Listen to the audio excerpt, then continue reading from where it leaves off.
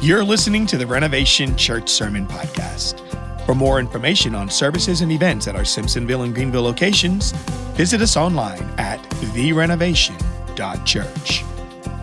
Today's message is presented by our senior pastor, Jeremy Havler. Well, we started this series last Sunday called Under My Roof, talking about how do we navigate life God's way in our homes? How do we experience God's peace in our homes? And we're gonna be talking about money, which we started last week, talking about God's provision. Today's gonna be a very practical, just lesson on money. And we're gonna talk about marriage, we're gonna talk about parenting, we're gonna be talking about entertainment. A lot of cool things in this Under My Roof series. And so without further ado, the title of the message today as we dive in is simply this. It's called Live Richly. And the hope and prayer is as we go through this today, that we'll discover that God wants vastly more for us than he ever wants from us. But one of the stressors that impacts a lot of the homes that you and I have is financial. And especially with inflation, especially with trying to figure out how are we going to make it, changes in jobs, changes in scenery, all these things can impact how we go. And a lot of times, some of the biggest fights that you can have with your spouse are financially related. And so money is a massively important topic and one that we should tackle. Also, when you look at the Bible talks about money an absolute ton as well. So let's just start off with a statement just to get us all in the same boat. Ready? It's simply this. If you want things to change, then you have to change. Oftentimes when it comes to us, the default setting is, in order to make our life better, we want to be able to change all of our circumstances. And that certainly can be a true thing.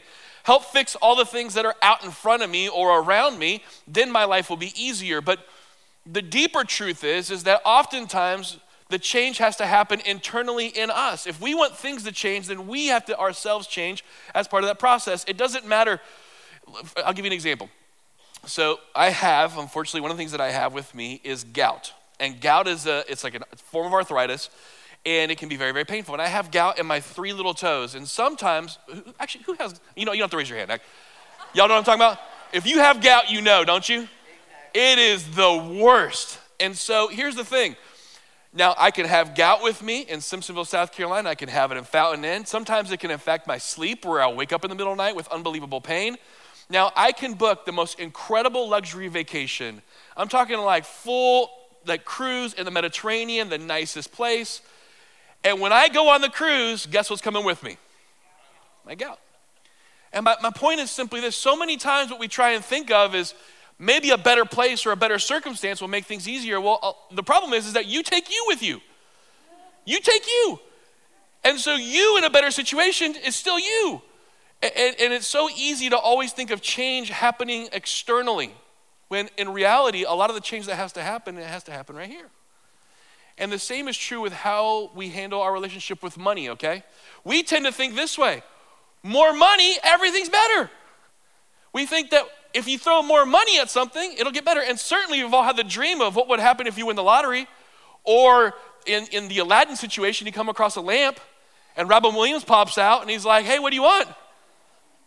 You want to be the Prince of Persia? You want to do this? What was it, Ali Ababa? Anyway, okay, that's the cartoon version. What do you want? And we all think, well, if I get to see a genie, my first wish is for unlimited wishes. You're going to cheat the system. Or you think to yourself, hey, if I win the $1.7 billion, you get the immediate payout or over time. Either way, you're like, man, if I had that, all of my problems would be solved. And we think more money fixes it.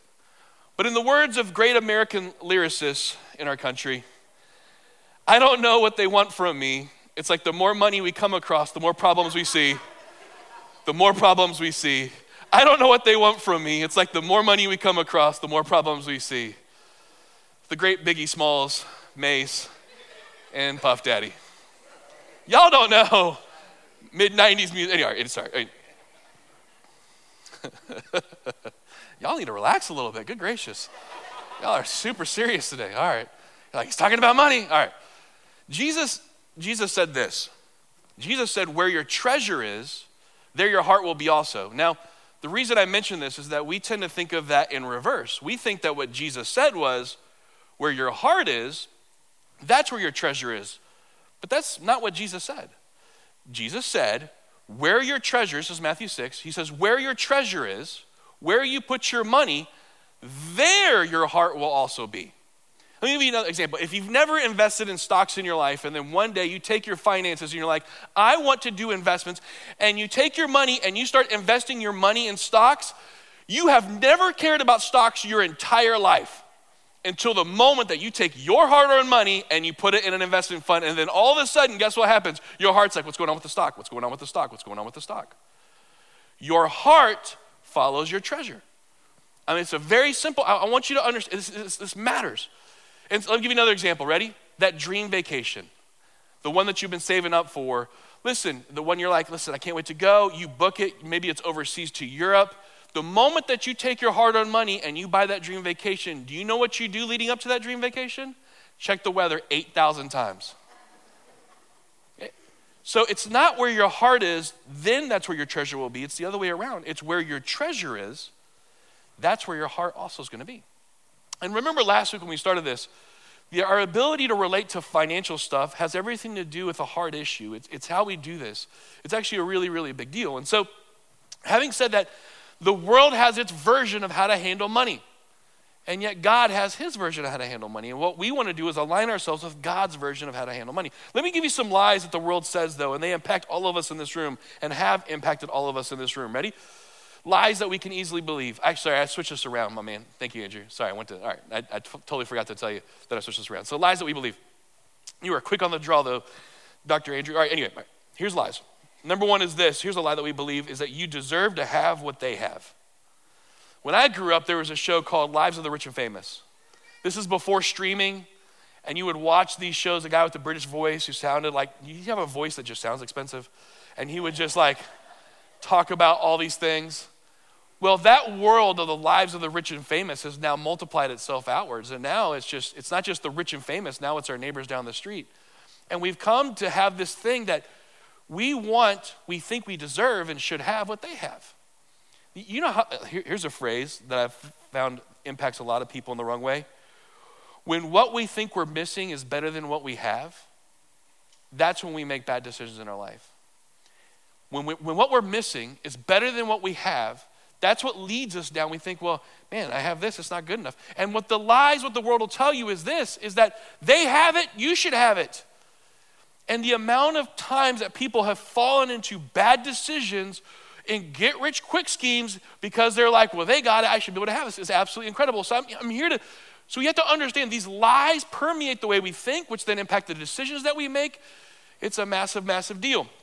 Let me give you another one, and I'm not going to spend a ton of time on these, but they do impact how we handle and see money. Here's another one, ready? When it comes to money, we don't need anyone else. And this like is the thing where, man, you can talk about a lot of things, but you can't talk about money.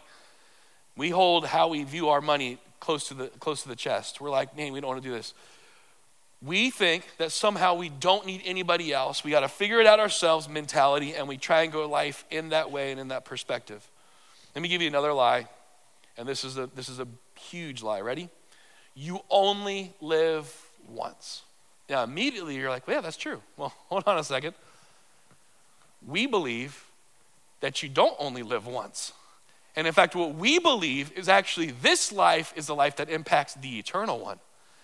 So if you believe that you only live once, of course that's going to make you and how you handle money be a certain direction, a certain way. But if you really don't believe that you only live once, in other words, if you really to the core of who you are, believe that you live forever and ever, then that means how you look at and view and handle money is a massive, massive deal.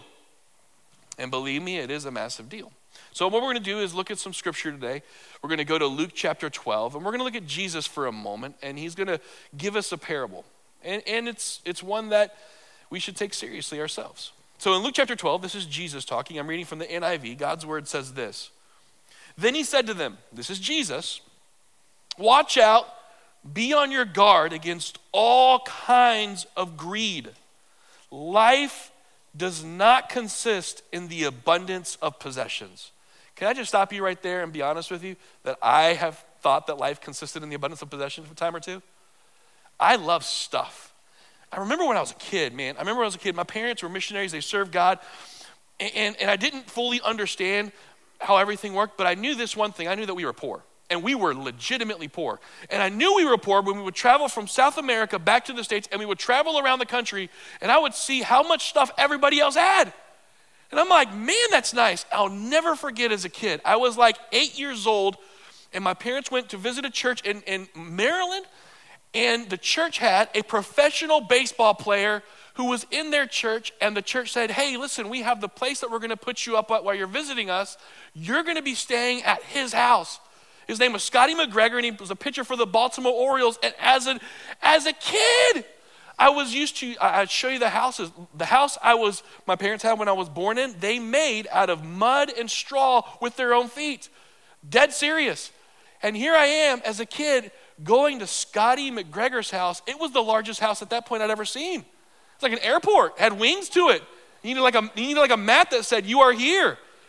And I'm like, this is in the mid-'80s, the largest TV that I'd ever seen. By the way, who remembers TVs in the 80s? You go to lift a TV from those times, it's like the heaviest thing you've ever seen. You go like, anyway, largest TV I'd ever seen. And it was like room after room. And as an 8-year-old kid, I'm like, I couldn't believe that people could have this stuff. And then he had kids that were around my age. They had a basement. And after room, I'm like, this house never ends. They took me to the basement. The entire basement was dedicated for toys for his kids. And I'm like, this is what heaven is like. It's found down here. And they had a playhouse in their real house, like built in. I'm like, man, this is the life. And then the son had one of those big wheel cars, but like it would, you remember the big wheel cars, the one that you could, I'm like, man, this is it. And so it was hard for me to realize it's easy in the world we live in to think that, man, life consists in the abundance of possessions. Here Jesus is directly contradicting a lot of our default settings. He goes, life does not consist. Let me put it to you another way, ready? The joy that you can get out of life is not in having, it's in something so much more. Let's keep going. Don't worry, I'm not going to stop for all this. And so let's keep going though. And he told them a parable. The ground of a certain rich man yielded abundant harvest. And he thought to himself, what should I do? I have no place to store my crops. And then he said, this is what I will do. I will tear down my barns and build bigger ones. Then I will store surplus grain. And I will say to myself, you have plenty of grain laid up for many years.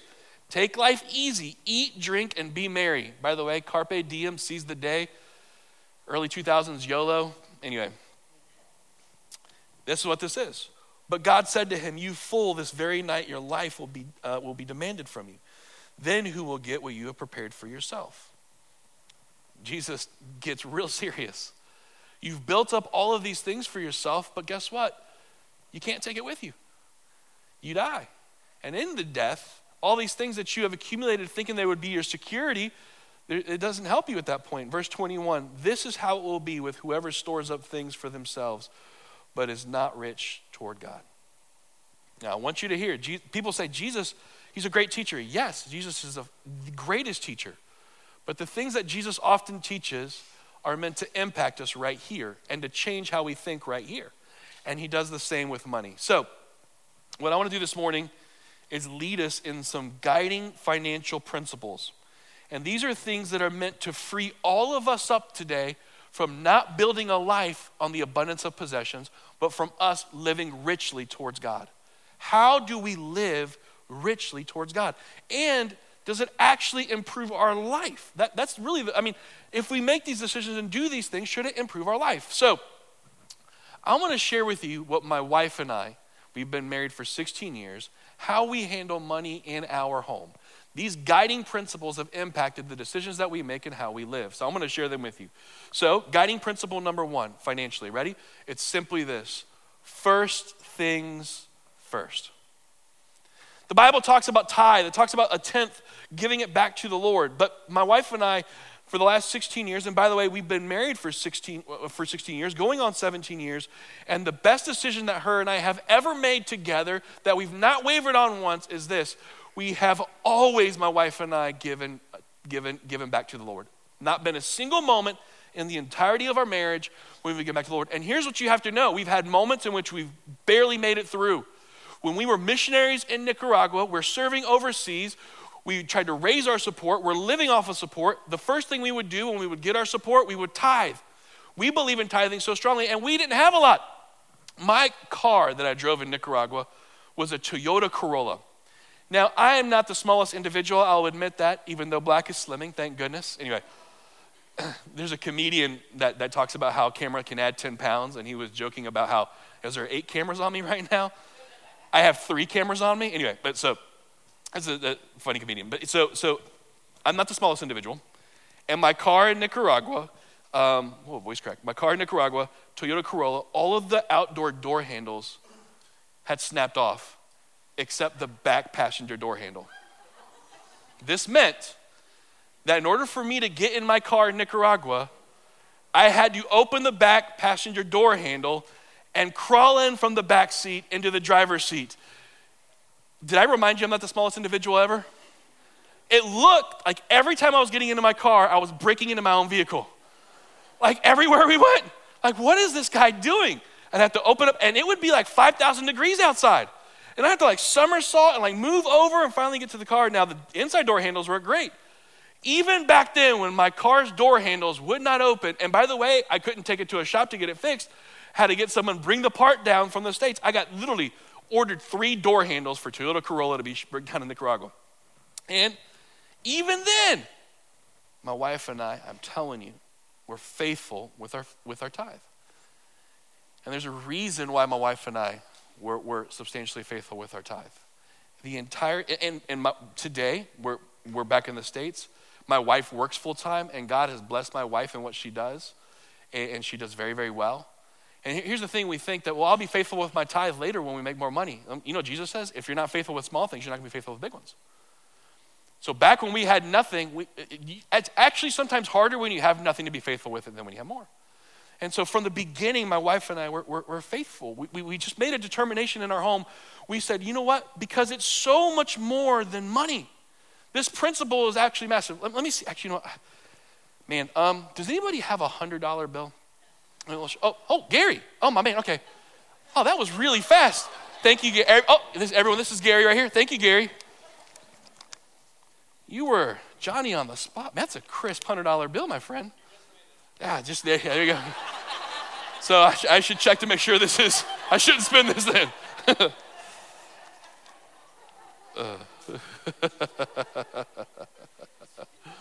Crisp $100 bill. Now, just so that you know, this was actually not Gary's $100 bill. Before service started, I went to Gary and I gave him the $100 bill so that when this moment came up in the story, he immediately would have it on hand. So this was actually my $100 bill that I had Gary have, and in the moment of the message, he just brought it up to me.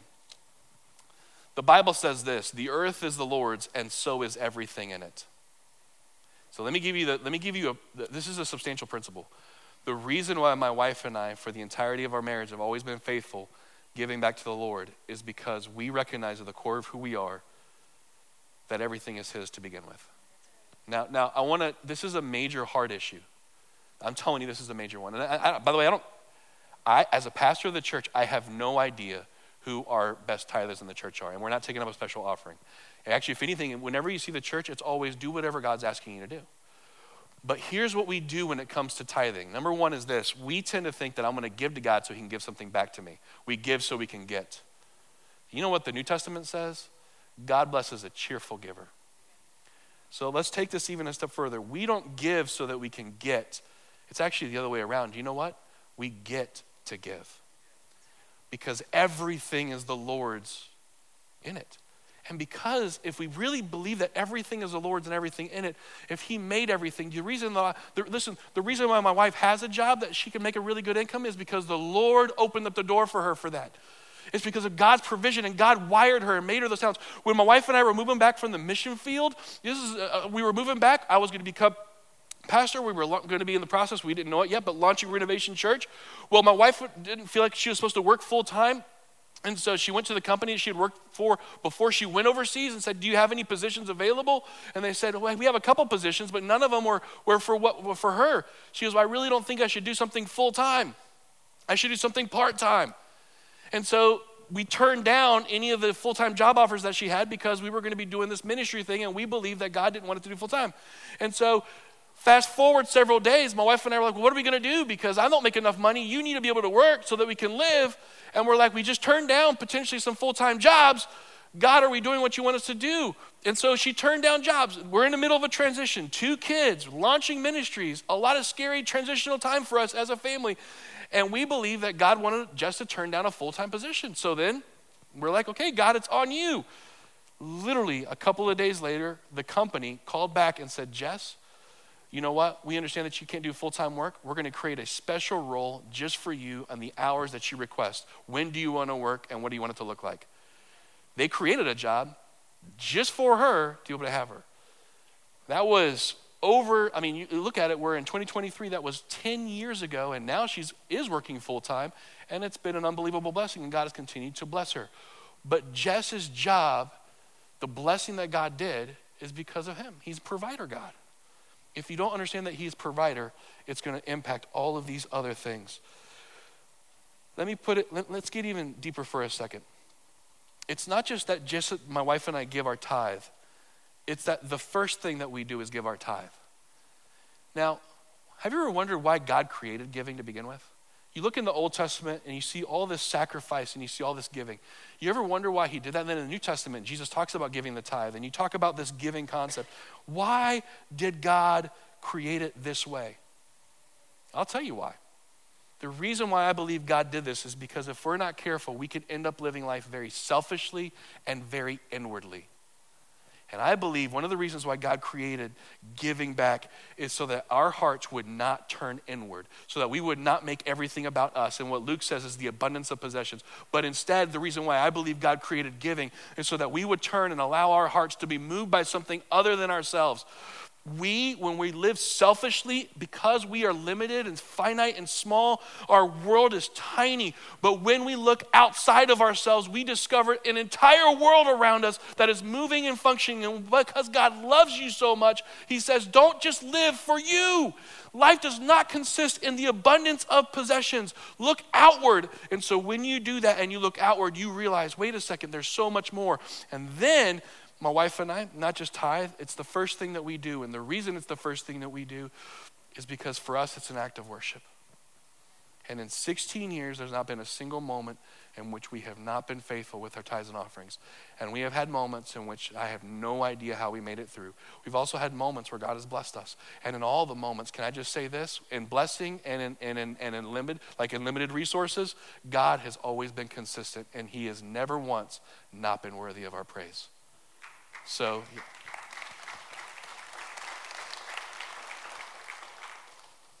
your relationship with money will absolutely change the moment that you realize that it's all about God and he is your provider. I promise you, it'll make a difference. So first things first, my wife and I are faithful with tithes and offerings. Here's the second. And by the way, I encourage you, this is actually my challenge for you. There's so many verses. Research this stuff yourself in scripture to see what you believe God is teaching you. Ready? All right, here's another thing. Ready? Love your budget. Some of you are immediately stressed with the word budget. You're like, you hate it. You're like, ugh. My wife and I in our home, I want you to know something. We put together a budget together, my wife and I, and my wife reconciles. And she pays all the things online, and my wife reconciles. And then we have a financial meeting. How much were we negative? Jeremy, how much did you go to Wendy's this last week? How many chocolate Frosties and French fries did you get? Like, what did you do? Did you visit the donut store more than once? Because you shouldn't have done that. So we reconcile. Let me tell you something. A budget, write down your finances. A budget is not meant to restrict you. It's actually meant to give you freedom and permission and be able to do stuff. So a lot of you have budgets, but for those who don't have a budget, this very simple illustration is going to be helpful. And because I love food, I'm going to do it this way. By the way, is there anything, this is so spiritual right here. Dr. Pepper. They make this, by the way, the river, the living water in heaven is Dr. Pepper. So if you have your budget, and this is a very simple illustration, or if you don't have a budget, this is a very simple illustration, but this is one that my wife and I have used in our life over and over again. I know this is a 12-pack, but for the sake of the illustration, it's a 10-pack, okay? So you have your finances. And, yep, I'm just going to do this little guy right here. So you have in your financial stuff, the way my wife and I have operated, tried to operate for years. Oh, this is 10 cans, 100%. So what we do, my wife and I have done is we said this. The first thing that we do with our money is we give my wife and I 10% back to the Lord. So now we're left with 90%. So this is now the Lord's. And the reason we do that is an act of worship to him. And I believe that 90% by giving to the Lord is better than 100% if we kept it for ourselves. So let's establish that. So then the next thing that my wife and I do is we put another percentage. Actually, now we're able to do more. We want to try and have it set aside for savings, for investment. And we weren't back in the day. We didn't have the ability to do that. But now what we do is we take 10, and then we do another 10, and we try and save that. So that leaves us with 80. And in the 80%, what we do is we've paid off debt. A couple of years ago, my wife and I had over $30,000 of credit card debt. $30,000. What my wife and I did is we began to pay credit card debt. We took the smallest, we do the snowball principle. We took the smallest credit card and we began to pay it off little bit by little bit. And then we paid it off completely, and then we paid off the next credit card. And today my wife and I are completely debt-free with zero credit card debt whatsoever. So I'm very thankful, yes. And I would want the same for you. So, but this is the deal. Once you give God 10%, and then once you put 10% aside, then you have 80%. And you can live on the 80% and pay the debt off. It makes the biggest difference in the world. And this is what happens. It's not meant to constrict you. It's meant to actually bless you. Once you have the 80%, you can enjoy all of it.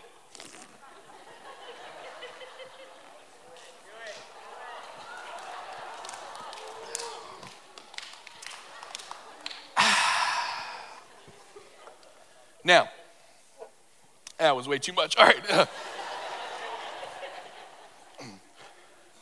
You will never have a budget accidentally. You'll never fall into a budget. You're like, oh, I have a budget now. Never. So if you don't write it down, it will never happen. What are the things you want to have happen in your life? Write it down. Give God his portion. Set aside other stuff for savings. You know what's beautiful about our budget now? Our budget, by the way, is super complicated in the Haviland home. My wife literally has an Excel spreadsheet. I can't look at it because it stresses me out. I know what's on there from a monthly perspective, but the way she handles it, I'm like, those who love Excel, God bless you in the room. Excel is like my nemesis. I see all the numbers and my wife will do that. I'm like, ah! So she does it and then we meet about it, because if I look at the Excel spreadsheet, I start to lose my mind. It's not good. But here's what happens is that, our budget is so detailed that when we go to buy tires, we've been planning for it for the last 2 years. Tires. Because who wants to buy tires? Who wakes up one day and is like, man, I really can't wait to go to Costco and throw some new tires in the car. No one's waiting. Who wants to buy tires? Who wants to get oil changes? No one wants to do that. But what we've done now, and it's been the biggest blessing, is in this percentage of what we do, we've set aside money for property taxes, for tires, for living life. And then when we go to pay those things, it's in the budget. There's one thing. We moved into our house in Fountain Inn that I did the first 2 years of being in our house in Fountain Inn, which I discovered is not something God has called me to do, which is trim the bushes in my house. That is, outside of squirrels, that is one of the most challenged. Squirrels are awful. And then trimming bushes is like underneath of that by a good degree. Well, my wife and I put in the budget, once a year we have someone trim the bushes. My point is this, is that if you do this simple principle financially, you give God his, you set aside some, it'll impact everything, but you have to write it down. 2 more principles and then we're done. All right, so simple principles that my wife and I have lived by. Number 1, we give God his first. Number 2, we write down our budget. We make sure that we're being faithful with our budget. Number 3, ready? And this is a good one. We have found joy in giving to others. It is better to give than to receive. And this is the posture. If we're not careful, we can become such inward focused people where life is all about us and what we can accumulate, which is exactly the parable that Jesus said. What does it matter if you store all of your food in all these barns? There is so much more to life. And here's what's beautiful, ready? If you go and you research this on your own, and I encourage you to, the benefits of being generous far outweigh being selfish. In fact, medically it tells you if you are a generous individual, do you know what it does? It decreases your stress. It can even prolong your life, and it can make you enjoy the life that you're in. Do you know what Jesus encourages us to do? To be people who are more interested in giving than we are in receiving. In my wife and I's budget, we have a line item in our budget. It's called generosity, where her and I now have the opportunity to be generous when we have opportunities to be generous. Do you know how cool it is to help other people when you have a chance to do it? And when you see people be helped, I mean, I'm telling you, stories are just incredible. I came across a story of a 12-year-old kid going to an academy, and at the academy that he was going to, one of his classmates was getting bullied because of the shoes that he was wearing. At the academy this kid was going to, one of the deans at the school said this: people look at your shoes before they even see your face. And his shoes weren't cool enough. So this 12-year-old kid saw a classmate that was getting bullied because he didn't have cool enough shoes. And so he went home and he told his mom, he goes, "Mom, can I please, instead of getting me Christmas this year, can I get money from Christmas and use it to buy this other kid some shoes?" And sure enough, the mom was so moved, she goes, "Okay, that's fine, we can do that." That very night when he came home, they went to the store. The next day at school, he came and he brought a brand new pair of sneakers to this kid who was getting bullied. And the smile on his face when he did that was incredible. That one little act of giving, though, snowballed. People began talking about it, and both him and the other kid found themselves in the news, and an entire community rallying around celebrating this simple act of giving. Christianity. You know, early Christians, they were called people of the way because they lived their life differently. And in the early days of the church, the people who were Christians, followers of Jesus, they lived so differently. They lived a life of unbelievable generosity that it literally impacts the world that you and I live in today. Do you know the first orphanages, do you know where they came from? They came from Christians. And do you know why? Because in Roman times, if a kid was born with a defect, a lot of times the Romans, or they just didn't want the kid, what they would do is they would take the baby to a side of a hill to allow that baby or child just to die because they couldn't feed themselves. And do you know who was moved? Christians in the early church. And you know what the early church did? They went and they picked up the discarded babies and they brought them home. And you know what they started? They started orphanages because of that. Do you know where hospitals came from? Hospitals came from the early church. That's why a lot of the names of hospitals, they have Christian names in them. Why? Because we're moved by this ability to want to give to others. You cannot have the gospel of God without generosity. And I want to, when you leave today, I send you into the world to be generous and not selfish. That means being nice to your server at wherever you go to eat today. When they bring you that Diet Dr. Pepper, be appreciative. Be thankful. Like legitimately be generous into the world that you live in. All right, last money principle is this. This is one that maybe you're not expecting, but enjoy what you have. I encourage you to enjoy what you have. Bible says godliness with contentment is great gain. And if God has blessed you with a lot of stuff, that's awesome. Life is more than the abundance of possessions. It is so much more than that. The deepest enjoyment you can have in life is always relational. But if God has blessed you with these things, a lot of times you can use what God has blessed you with to help bless others. And I pray that you would actually be able to enjoy the things that you have and experience. There's a family that I know. I tell this story when I do weddings often. But when they first got married, they literally had nothing. And in having nothing, they were like, what do we do for food? Well, they discovered, well, you know what? On a Sunday night, instead of making a full dinner, what we'll do is we'll just make popcorn. They had a big lunch for Sunday. They went to church and then had a big lunch. So we don't have a lot of money right now, so popcorn's cheap. So on Sunday nights, they didn't have barely any furniture. They didn't have any resources. They made it a thing. Well, we'll watch a movie and eat popcorn. So they just literally, every Sunday night, had popcorn for dinner.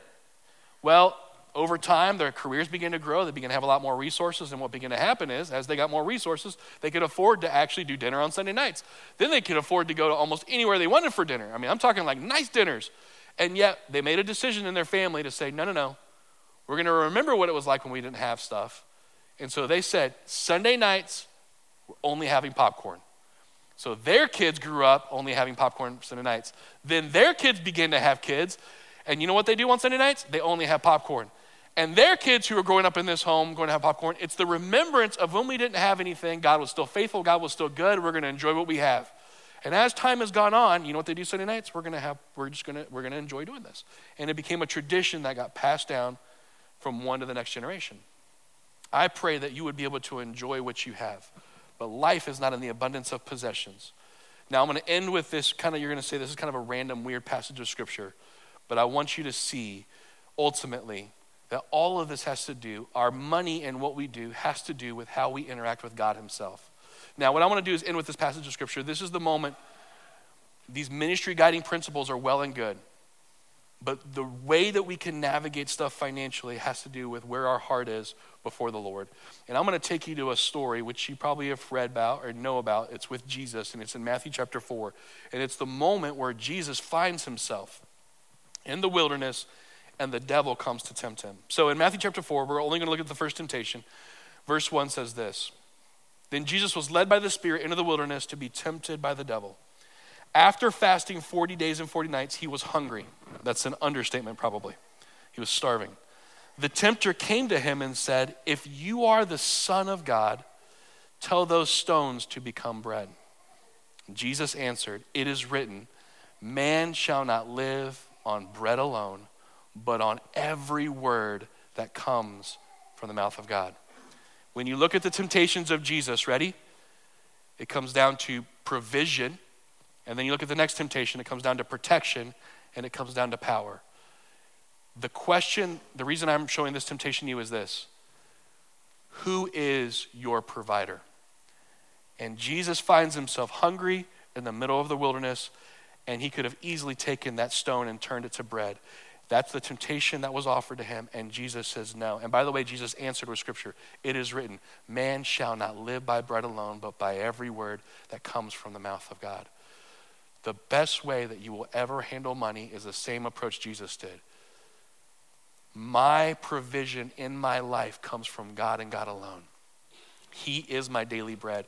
And then you discover a God whose mercies are new every morning. I've told you that my wife and I for 16 years have made a decision that we've never faltered on being faithful with our tithes and offerings. Can I tell you something else in 16 years? There's not been a single moment where we have ever lacked, because God has always given us what we've needed. We may not have had overflow. Sometimes we barely had enough for the night. Sometimes we barely had enough for the moment. But I look back on 16 years, and you know what I see? I see God's faithfulness over and over and over again. Because man does not live by bread alone, but by every word that comes from the mouth of God. And if he is my God and he is my God, then as an act of worship, what I'm going to do is not live for the abundance of possessions, but my life is to be lived for a God who has saved me, redeemed me, given me his life so that I might live again. This is not the world that I live in forever. I live in another one for eternity. And I'm going to make sure that my posture is one that says, God, it's all you and you alone. Therefore, you are worthy of my worship. And it changes my relationship to money. And now all of a sudden, guess what? You have stuff, it's cool. You don't have stuff, it's cool. You can say what Paul said. I have a lot, I have a little. God is still good. My God is still good because the provision is from him and him alone. I'm going to pray for you. You guys can bow your heads and close your eyes. I know, Lord, there's a lot of financial stress right here in this room. I know that there are needs that are significant. I also know that there's also a lot of abundance in this room. And the goal, Lord, is money's not bad. Even having things is not bad. But what is bad is when we think those things are the things that are meant to make us happy. And so, Lord, I pray that we would recognize and realize that the foundation of how we view money, we would view it, Lord, in the way that you have asked us to view it. That you and you alone are our provider. And that out of that, we can be people who manage and handle our finances in a way that glorifies and honors you and gives us freedom to enjoy the life, Lord, as best as possible. I pray for anyone who is stressed financially, God, anyone who is wondering, Lord, what's going to happen, that this would be a time where they discover Jehovah Jireh is my provider, that you are faithful in every moment of our life. Lord, and that for those who are in abundance, Lord, I pray that we would recognize and realize, Lord, that God, that life is not in the abundance of possessions. Lord, that the abundance of possessions is small in comparison with knowing and walking with you and living richly towards you. So refocus our minds and hearts, Lord, that we might honor you with the treasure that we have. It all comes from you to begin with. So, Lord, we thank you for who you are, all that you've done. Help us, Lord, to live differently in how we view money and to do it in a way that honors you. We love you, Jesus. In your name we pray. Amen and amen. Church, we love you. Have a blessed day. God bless you. May you go in peace. We'll see you guys next week. Thanks for listening to the Renovation Church Sermon Podcast. Find out more about following Jesus and building his kingdom at therenovation.church.